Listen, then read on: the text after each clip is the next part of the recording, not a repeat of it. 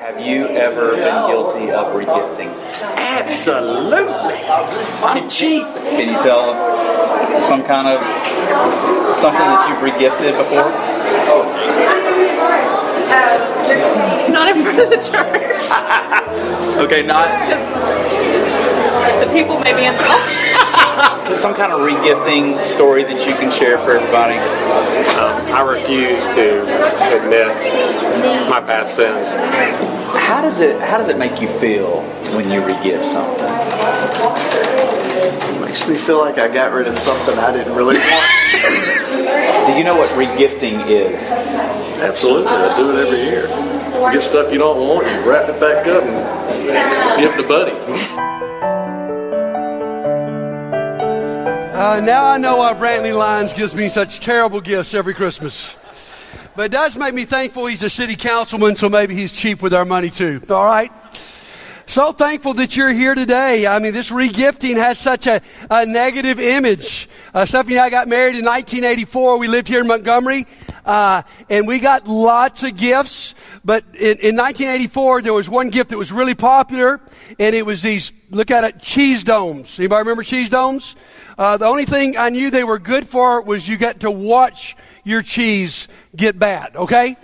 And so we got all these cheese domes, and just a couple months later, we moved to Tuscaloosa. So I want you to know, those cheese domes you gave us are probably in some attics in Tuscaloosa today, all right? Because we kept on giving them out. So, despite the fact 1/5 of us would say that we are going to re-gift, it still has a pretty bad reputation.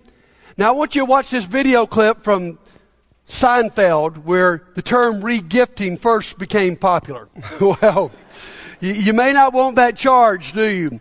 But this Christmas, what we want to do is take with sort of a negative idea and make it positive. Because really for us as Christians, re-gifting is the whole idea of this season, that we have received the most incredible gift that we now give to other people. And so today we start talking about, what do we regift? What do we give?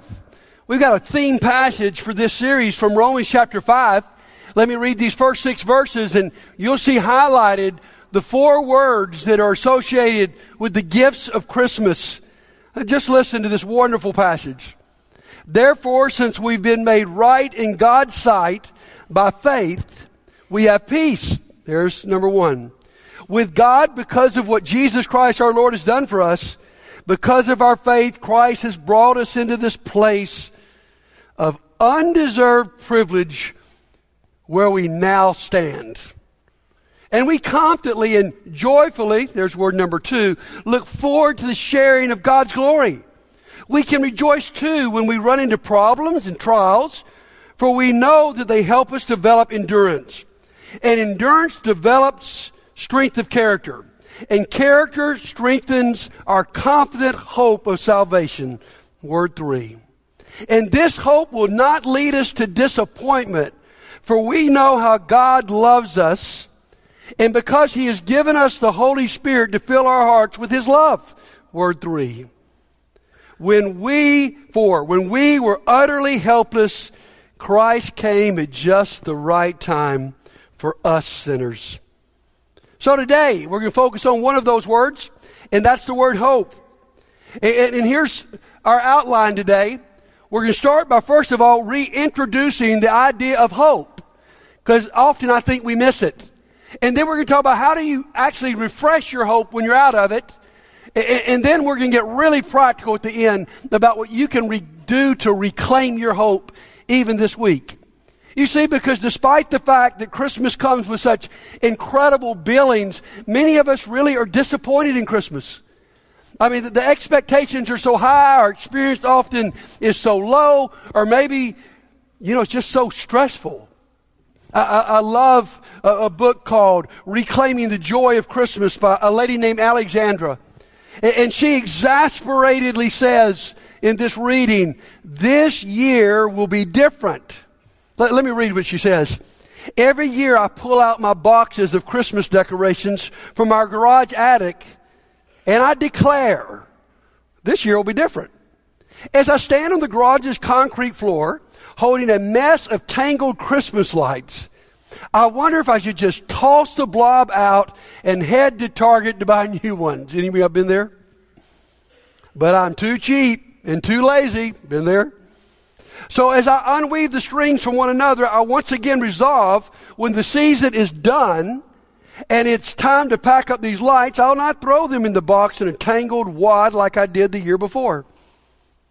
Now, the wads of lights represent how I feel at the end of the previous Christmas season. By the time I need to pack them up, I'm exhausted and done. I strip the decorations off the tree and the front porch, and I stuff them in these boxes with a fury, figuring it'll all get organized next year. Because by the time Christmas has come and gone, I want nothing to do with the holiday. Now, you probably wouldn't confess that, but there are many people in this room who feel that way. And so I want to give you some hope, not just for the future, but hope for these holidays. So first of all, let's reintroduce hope. You know, often we use the word hope in a really unbiblical way. We just have wishful thinking. You know, for instance, as your preacher, I hope you'll all show up on time for church. But you all know that's just wishful thinking, right? But in the Bible, the word hope is a joyful expectancy. Someone described hope to me this week with these words. I love them. Hope is faith on its tiptoes. Just that expectancy and knowledge, something great's about to happen. I think of our children when they were young, and we lived in a 2-story house, and Christmas morning our tradition was just to lay all of their gifts out, and so they would all want to sleep upstairs together on Christmas Eve, and so the tradition was they could wake up, but they had to yell downstairs and wake us up so we'd have the camera ready. So they would scream downstairs, and then I'd look up the stairs, and there's all 4 of them right on their tiptoes, ready to run over each other to get downstairs. And that's the picture of this hope, is that we are anticipating. We're not just wishful thinking. We have great knowledge that something great is about to happen. Now, this is so important because we have an amazing need today for hope. Because we live in a hopeless time. I mean, guys, you hear it. I mean, all you got to do is watch the news. Here we are, guys, and we've got an economy that's booming. We've got more gadgets than we've ever had, more free time, and yet so many of us struggle with depression, so many of us struggle with hopelessness. It's gotten so bad that the report recently says the U.S. suicide rate is at its highest level ever. I mean, if it were a disease, we'd put an alert out that says it's an epidemic.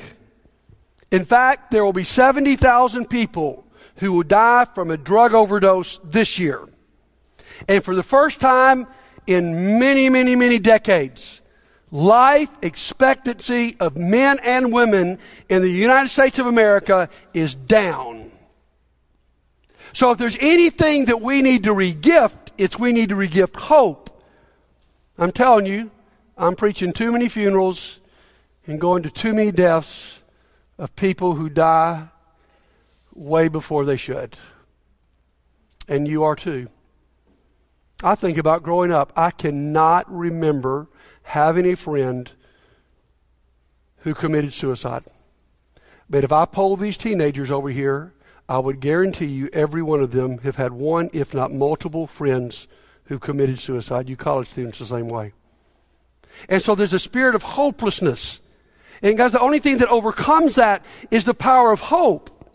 The only reason someone would end their life in the long run is that they just feel completely hopeless. But you see, if you have hope, everything says it will give you the power to endure anything. Studies of the Holocaust said the people who made it through the Holocaust in those terrible places, those terrible camps, were people who held on to some degree of hope. There's been a lot of studies about the awful institution of slavery in our country. And some academic intellectuals who don't believe in God have charged that the problem with the slaves was they sang all those Christian hymns about the hope of heaven. And that really that all that did to them was make them more subservient to that terrible system. It wasn't a good thing. But my friends, every study has said it was those hymns that allowed them to endure that. It was those hymns that gave them faith in a better future. It was those hymns that give them the courage to stand up and throw off the shackles of slavery. It was the Christian faith that undid slavery. Why? Because we believed in something better. And when you have hope, my friends, it will sustain you through difficulties. It will motivate you when you're discouraged. And it will even allow us to face death with confidence. You see, as our reading said, hope does not disappoint. Let me tell you guys, there's a lot of other things that will disappoint you. But that hope in God will never disappoint you. Is it any wonder when America is slowly but surely rejecting the Christian faith, that at the same time that the faith is being rejected, that hopelessness is raised? Why? Because what else do you build your life on? Now let me give you an example of someone who built their life on one promise of God. Go with me to the Christmas story in Luke chapter 2. And we're going to look at this character named Simeon. And just go with me to verse 25. Now here's a character. Let me say this. He appears in your Bible, and then he walks off stage, and we never hear another word about him. But here's what we do know about him. Verse 25. There was a man in Jerusalem called Simeon who was righteous and devout. He was waiting for the consolation of Israel, and the Holy Spirit was on him. Now, I don't know about you, but if people knew nothing about me but that sentence, I think my life would have been a success, wouldn't you? I mean, here's a guy, listen to it. I mean, he's righteous, he's devout, he's full of the Holy Spirit. The only part of this verse that bothers me is that word consolation. I don't know about you, but whenever I think about that word, it's always been negative to me. I've tried to figure it out this week. It's because I relate it to the consolation prize. You know about that? Nobody wants the consolation prize. But guys, biblically, there's a lot of translations that do better with this word.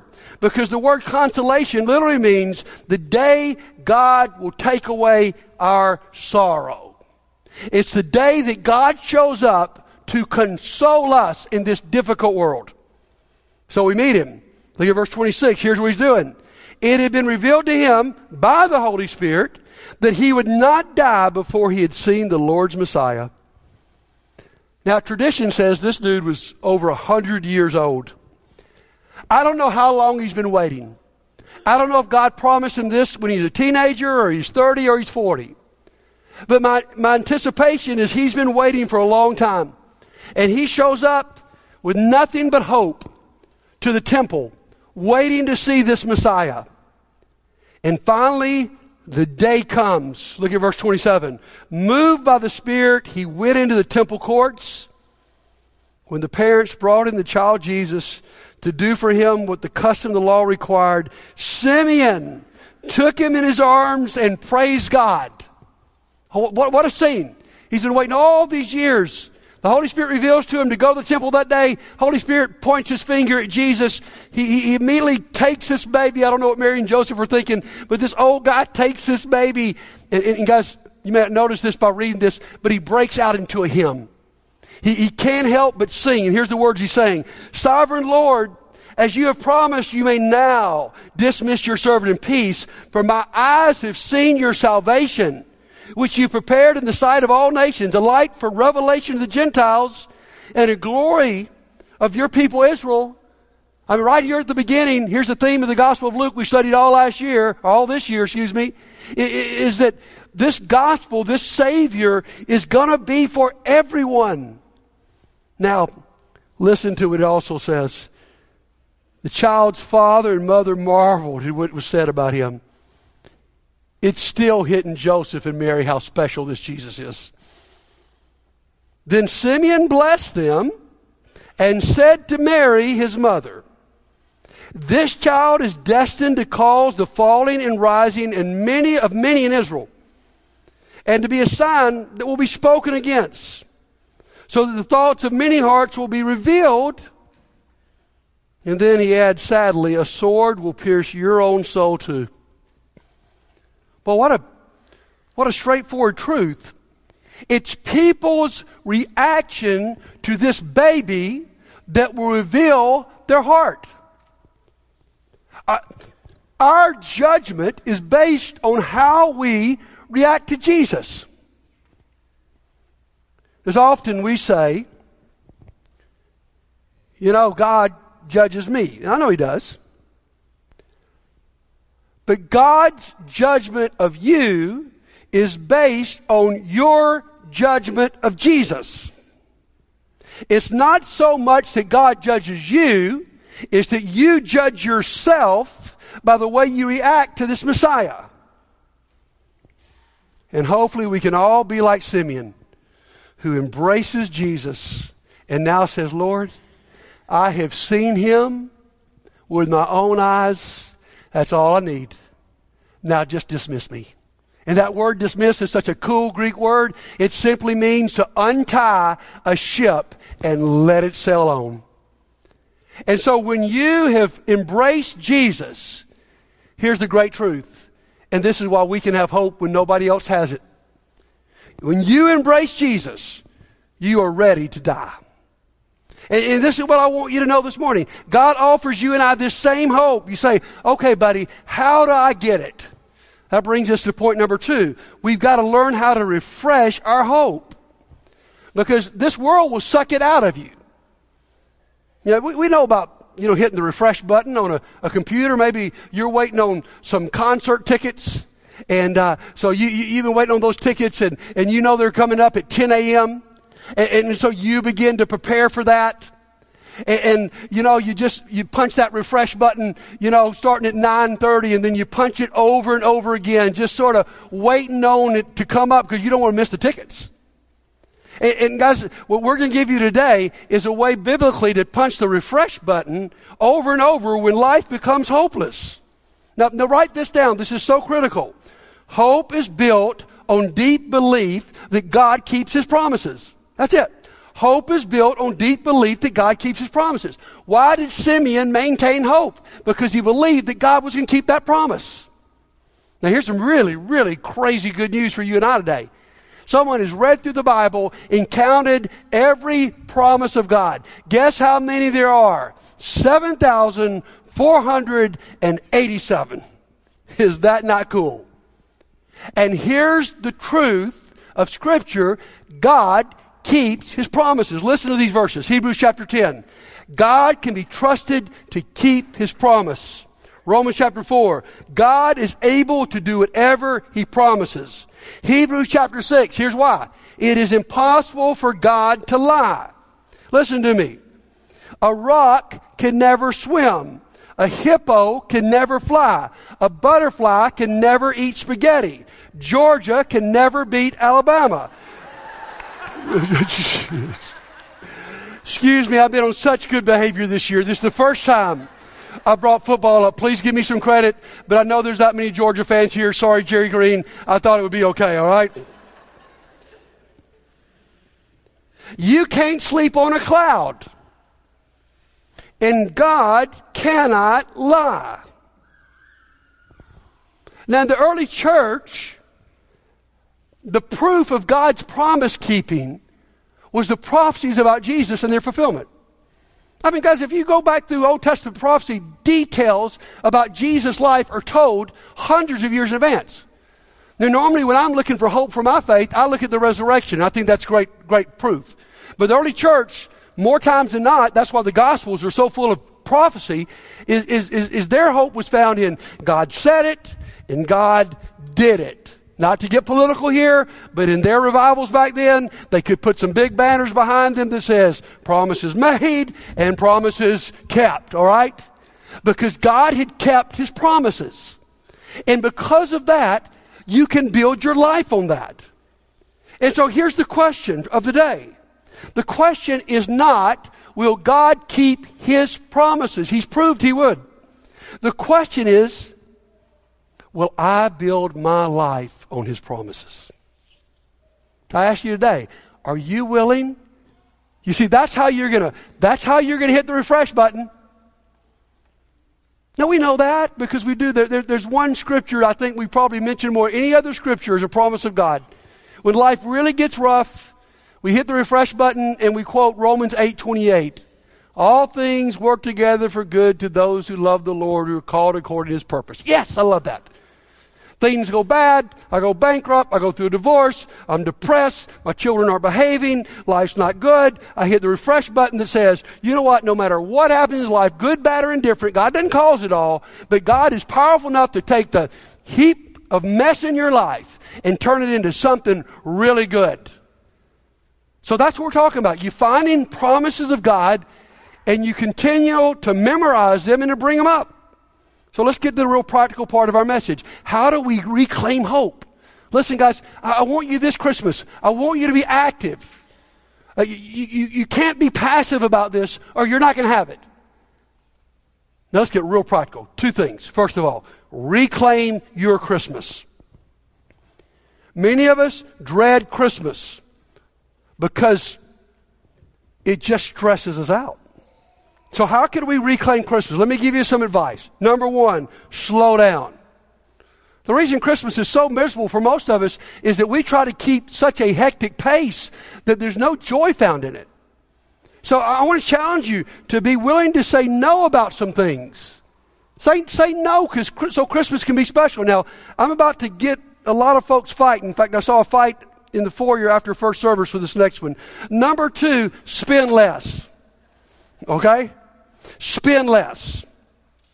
You know what makes Christmas miserable for people who think? Is that you know the credit card bills are coming in January. And it steals Christmas. And our crazy culture has convinced us that the biggest part of Christmas is giving material gifts. What this message series says is you've got something so much better to give than that. And so don't go crazy just spending. And then that leads us to what we want to do instead. We want to give meaningfully. We will give meaningful. We want to give to somebody who needs it. You see, for most of us, guys, if I want something, I go buy it. And so we're trying to buy gifts for people that we can't figure out what to buy for them because they've already got it. If they didn't have it, they'd get it. And so we need to learn to give meaning. One of my favorite Christmases is my mom and my wife got together, and we always had Christmas together. And I'm a pretty big family, and so we all used to buy gifts for everybody and all the grandchildren. And they said, you know what? There's a single mom at Landmark who needs a lot of help. Let's don't give anything to one another. Let's collect all that money, and let's help her. That was a better Christmas. And yet our culture teaches us an opposite order. Listen, you've been through it recently. We have Black Friday, Cyber Monday, and what? Giving Tuesday. And so by the time you spend it all on Black Friday and Cyber Monday, then you give the leftovers to give, all right? How crazy our culture has it. Thank you for my friend Trey Hayes who gave me that illustration. But you know what we need to do is we need to reverse it. Instead of starting off with Black Friday and Cyber Monday, why don't we start off with giving? And giving meaningfully. And that doesn't mean just material gifts. It means giving what really, really counts. So, slow down, spend less, give meaningful. Oh, I love number 4. Love deeply. You see, the people who suffer because of you being too busy and you and I spending too much are the people we love the most. Because we get tense and we get terse and what was supposed to be this awesome family time ends up being just hectic trying to cook meals and clean and wrap gifts and make it all happen. And that's when it gets rough. We all know that. Well, what we ought to do if we could just slow down a little bit, keep within a good budget, we could just love the people that God has put us in that room to love. And then 5th, and most importantly, if you want to reclaim Christmas, you've got to worship freely. Because this is not about Santa Claus and gifts. This is about Jesus Christ and God breaking into history. And guys, your Christmas and my Christmas will be so meaningful if the heart of our Christmas is worship. That's why I'm so glad you're here. We're going to close this service out in a few moments with some great worship. And I want to challenge you for a moment, because too many of us are holding back with our worship, and God deserves better with that. Worship freely. We're going to have a great worship night coming up in a couple of Sunday nights. It's going to be amazing. Worship freely. And allow us to remember what Christmas is all about, this Savior who was born. So I hope that challenges you practically. Now, not only do we need to reclaim Christmas, but long term, here's what we got to reclaim. This is a good time of year to do it. Reclaim God's promises. You see what I need to do is I need to get in Scripture, and I need to find some promises. And let me challenge you, we don't do enough of this anymore. We need to memorize Scripture. Because when I hit that time, I don't have my Bible in my back pocket, or my phone's not. I gotta have a Scripture that I can hold on to. So today, as you go to the communion tables, we're challenging you to number one, take communion, but we're also challenging you to pick up one of these little slips. There's going to be promises. There's about 10 different promises on the table. Just grab one and take it with you. So as you go to this place where Jesus secured our promises, pick up one like this. I will help you when you're tempted to sin. And next time Satan throws something in front of you, you do what Jesus did. You quote Scripture. And so reclaim God's promises. You see, the word Advent's not a big word in our tradition, but it's not a complicated word. And these four terms are really the outline of the Advent season. But here's all Advent means. It simply means the arrival of a notable guest. And what Advent and Christmas promises that we got to hold on to, it promises that He came and He's coming again. You see, early Christmases were not completely focused on His first coming. They were focused on His first coming and His second coming. So guess what? You and I live in the same place Simeon lived, waiting on Jesus to come, on our tiptoes. Because guys, here's the problem is, here's the secular world's problem. Listen to me. You know why so many people are hopeless? I'll give it to you in a sentence. We believe this life is as good as it gets. And it's not always that good. And so I challenge you to use Scripture to reclaim that. So we close out with this question. Will you build your life on the promises of God? You see, we've studied this character, Simeon, who built his life really on one promise. And what a legacy. We read of this man every Christmas and go, oh my goodness, what a devout, Holy Spirit-filled man. Would love to be like Simeon. But too often, even though we got 7,467 or whatever promises, we don't build our life on them. And let me say this just for a moment, guys. If you don't build your life on God's promises, what are you going to build it on?